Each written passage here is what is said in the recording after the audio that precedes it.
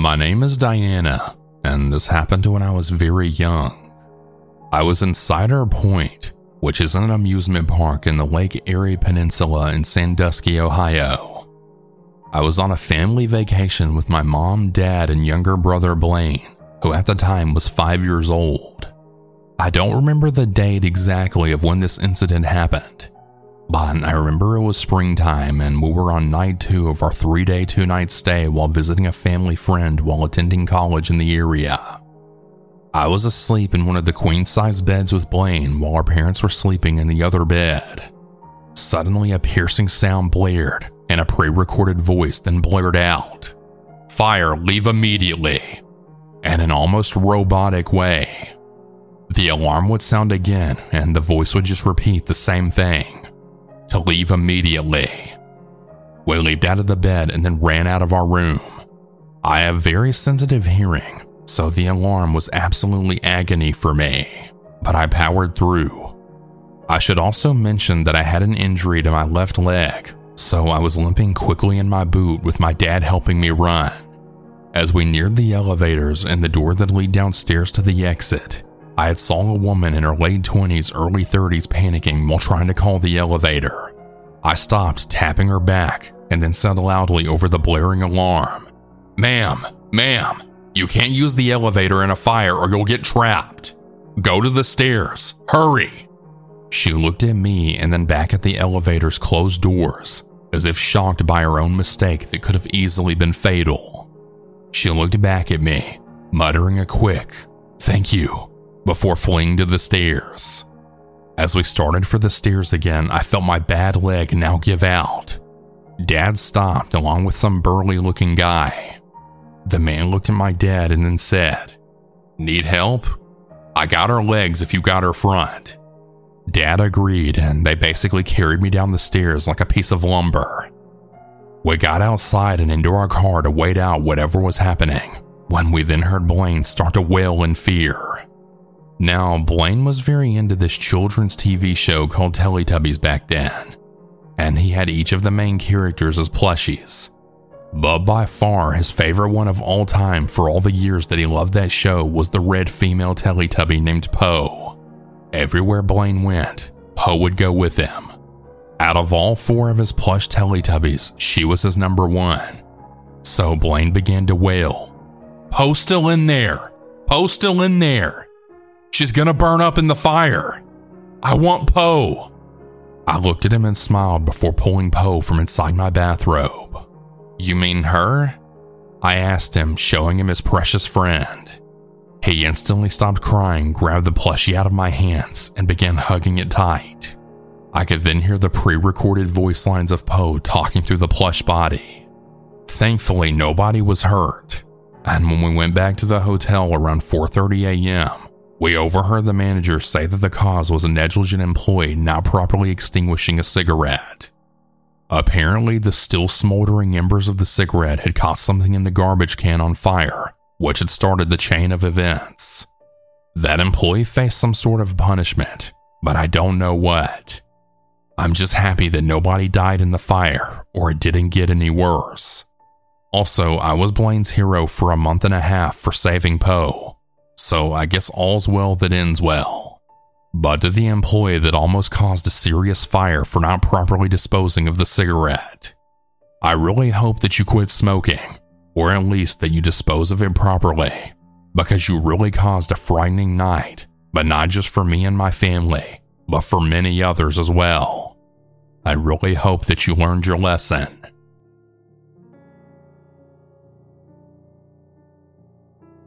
As a preface, I would like to say this happened when I was a 13 to 14-year-old girl. It also happened in a country in southwestern Europe, my native country, although I don't live there, and it was in a city that wasn't my hometown, but that both my mom and I are familiar with. I'm going to do a little context dump here so that it's clearer of what's going on. My mother used to travel a lot for work when she was young, as she worked selling products all over the country. As a result, she often stayed in certain towns more than once and always went to the same hotels. We aren't particularly well off now, But back in the day, she was much poorer, so she stayed in hotels that nowadays could be deemed rather dodgy. The hotel mentioned in this story is one of these aforementioned dodgy hotels. On this particular day, we had been driving all day to get to an airport to go back to the country that my mother and I live in. This airport was very far away from our house in my home country. The reason we chose to travel so far was because the expenses ended up being cheaper than if we traveled from the airport near our house. We drove all day, and my mom decided that we should stop in a town located several kilometers from a famous tourist spot, a town that she had often stayed in when she traveled for work. It was actually also quite a popular spot with the locals and the tourists who wandered astray. We went to the hotel she always used to stay in, and when we went to our room, we saw there was a large window on the wall adjacent to the beds with a balcony that connected every room on that side of the building on that floor. On the balcony between the rooms, there was a removable separation made of sticks for privacy purposes. I don't know what they're called. As we got ready for bed, we could hear a man's voice and see the smoke of a cigarette as he spoke on the phone. From what I could hear, he was sitting on the balcony next to ours. Now, bear in mind, this was Southern European summer, so at night the temperatures were really warm, and since this hotel was very old, there was no air conditioning. So we kept the balcony door open just a smidge with the curtains drawn wide to let the air come in for ventilation. The heat also meant that under the covers, both me and my mom were naked. I was 13 at the time, so she must have been around 62. I'd fallen asleep, and at approximately 4 a.m., I was woken up by my mom whispering for me to wake up. I move around a lot in my sleep, so when I woke up, I was no longer under the sheets, and I had my back facing the window. In my sleepy fog, I couldn't tell what she was saying, but she kept speaking so I could tell she was saying more than just wake up. As I slowly started coming to, I had heard, "There's a man looking through the window." This jolted me awake, but I was still quite skeptical, as there have been instances of my mom not seeing things very properly. But as I looked to the window myself, I did indeed see the silhouette of the upper body of a man against the early morning summer light peeking above the stick fence, slowly moving closer to the window.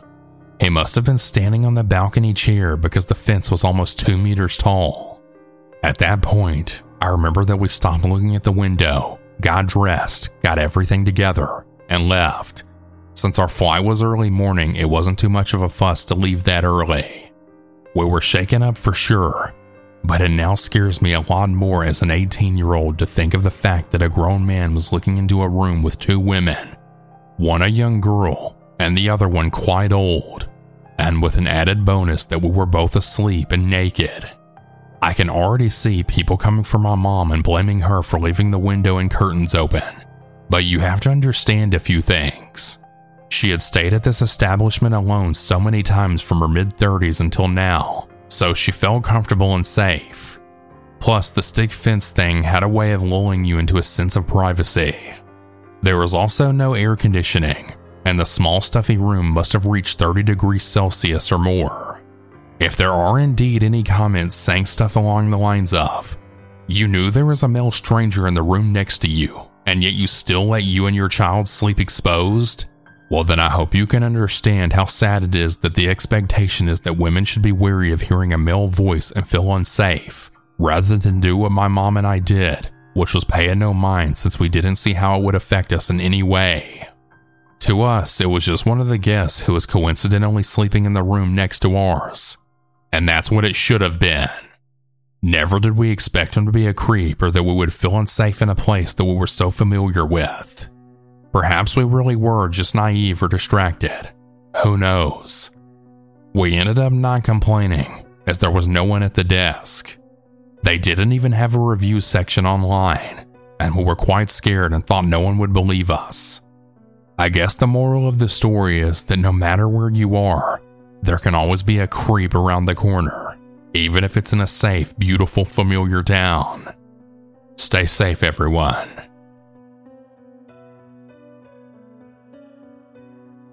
This happened in the summer of 2010 when I was just entering my teenage years.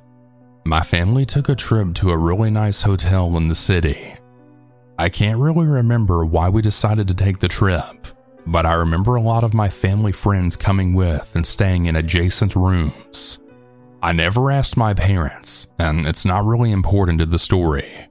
To preface, I'm a bit of a scaredy cat, and always have been. I'm a pretty skinny, fragile kid, so I get spooked pretty easily, even now. This, however, was almost definitely not me freaking myself out like I normally did. Looking back, I'm incredibly lucky I trusted my instincts. This hotel had a strange design to it. The lobby was actually on the 4th floor, not the bottom floor, which I found strange.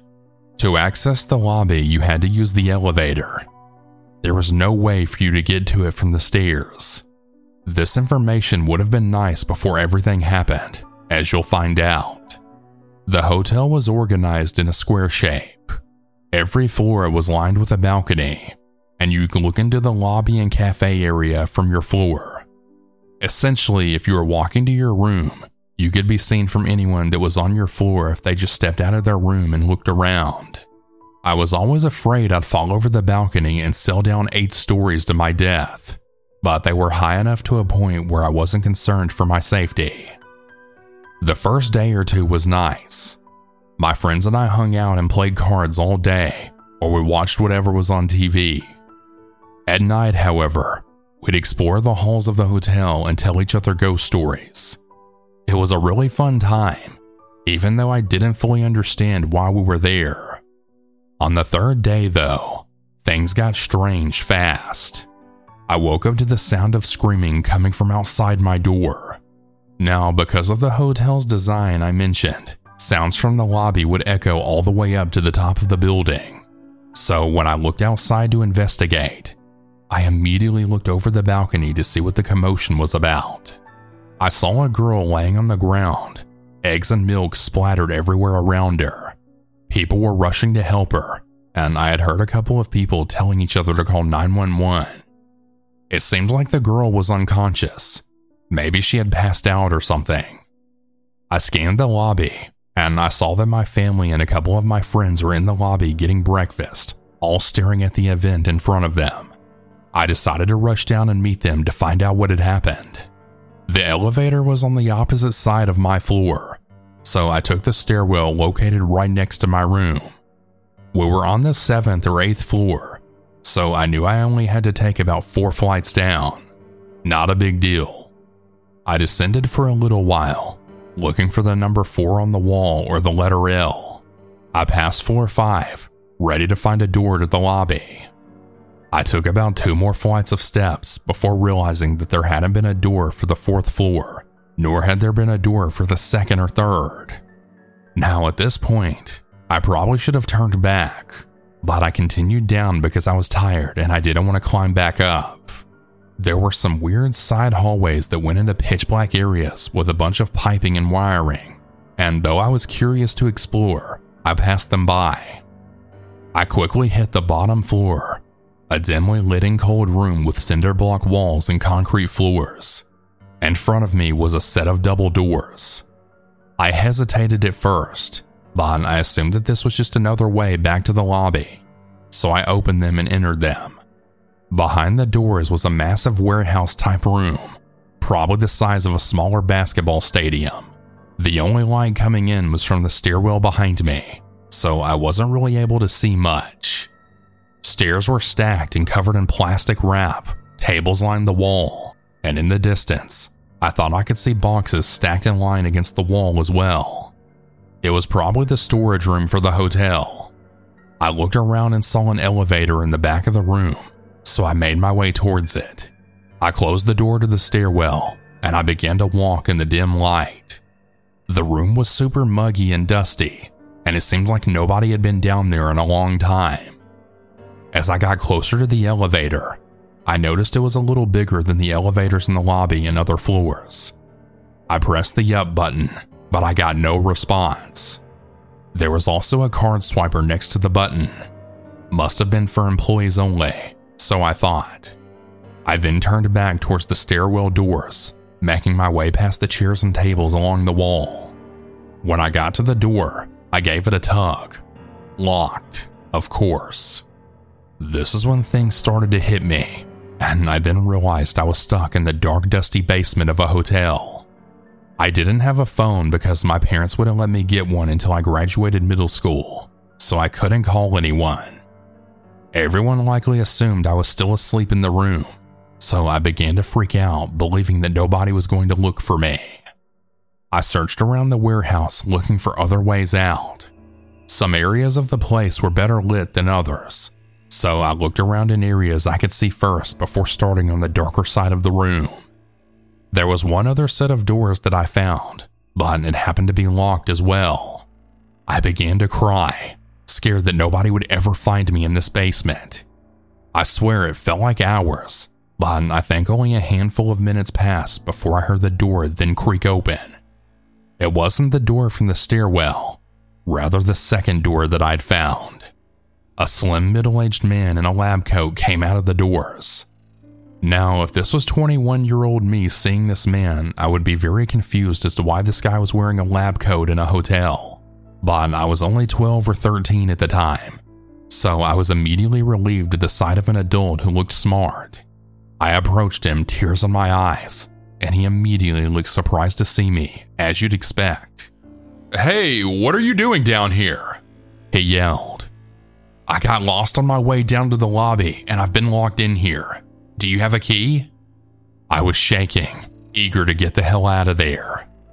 He didn't answer my question, and instead just said, "Yeah, I know a way out of here. Follow me." He began to walk towards the doors with the stairwell, and I followed, relieved that someone had finally come to save me. We approached the doors and I began to reach for the handle, but he continued walking. "Isn't it right here?" I asked him. I'll never forget the look on his face when I said that. He looked nervous, and though it was dim, I could see sweat glistening from his forehead behind his glasses. "No, it's this way," he said sternly. I continued to follow him, but I was now nervous myself. We had passed the door to the stairs and were now headed towards a darker side of the basement away from all of the elevators. He looked like he had no clue where he was leading me, as he kept checking around him, almost as if he was taking in his surroundings for the first time. We turned around a corner and began towards the boxes, a dead end. I immediately froze, realizing that something was very, very wrong. This guy had no idea where he was going, nor did he appear to work at the hotel. I then said, my voice shaking, "Okay, where are we going?" He turned and said, "This way. Just follow me." I knew that there were no doors by those boxes. I had checked there first after I found out the stairwell door was locked. I wanted to thank whatever God is up there for gifting me with the idea that I had next. I started yelling as loud as I could. I yelled so loud I gave myself a headache. The man, irritated and plugging his ears, began yelling back at me. "What are you doing? Be quiet!" I continued to yell. I don't even remember how long I was yelling for. Finally, the man snapped and began quickly walking towards me. I went in a full sprint towards the stairwell doors, hoping to God they'd somehow be magically open. He didn't run after me. He walked sternly behind me, muttering things like, "Stupid fucker," and other kind compliments. I was about 5 feet from the door when somebody burst through. My savior, a hotel janitor who had heard the screaming from the stairwell. He saw the situation, me and some random guy in a lab coat in a locked basement, and immediately told me to get behind him. The janitor then asked me who the man was, and I said I had no idea, that he had come in through the door on the other side of the room, and I then pointed to the door. The janitor then quickly radioed into the desk that he had found a child in the basement, and then quietly, so that I wouldn't hear, then said, "This man came from outside. Get security," or something like that. The man in the lab coat started trying to argue with the janitor, claiming that he simply was looking for a bathroom. The janitor clearly wasn't buying it, and he kept saying things like, "Wait until security gets here and then talk to them about it." I was standing beside him the whole time, just trying to take in what was happening, confused out of my mind. Eventually, an employee from the front desk arrived and they took me up the steps to the lobby when I finally met up with my family, who surprisingly had no idea I was missing. I told them the story, crying and shaking, and they hugged me tightly, thanking the employee over and over for their help. I never got to thank that janitor though. Looking back on it now, I have absolutely no clue what that man was doing in the basement. I don't have any information as to what happened afterwards or who he was. I know for a fact that the incident with the girl in the lobby was unrelated, something about low blood sugar, not sure. I've thought about that day a lot, and the only explanation I can put together is that the door I found in the basement led to the streets of the city where he must have wandered in from. I have no idea what his intentions were, why he was wearing a lab coat, or why he chose to pretend to know a way out. To be frank, this could have just been a huge misunderstanding of some sort, and I just chose a really bad time to get lost. But all I know for sure is if I hadn't screamed my lungs out, I might not have been telling the story the same way, or at all. So to the strange man in a lab coat wandering around a dark, dusty hotel basement, I pray to God I never see you again. Hey everyone, that's about it for today's stories. If you have your own story that you would like to send, you can send it in at southerncannibal.com, or you can email it at southerncannibal.stories@gmail.com. I look forward to telling your story. Have a good night or good day, everyone. And remember to always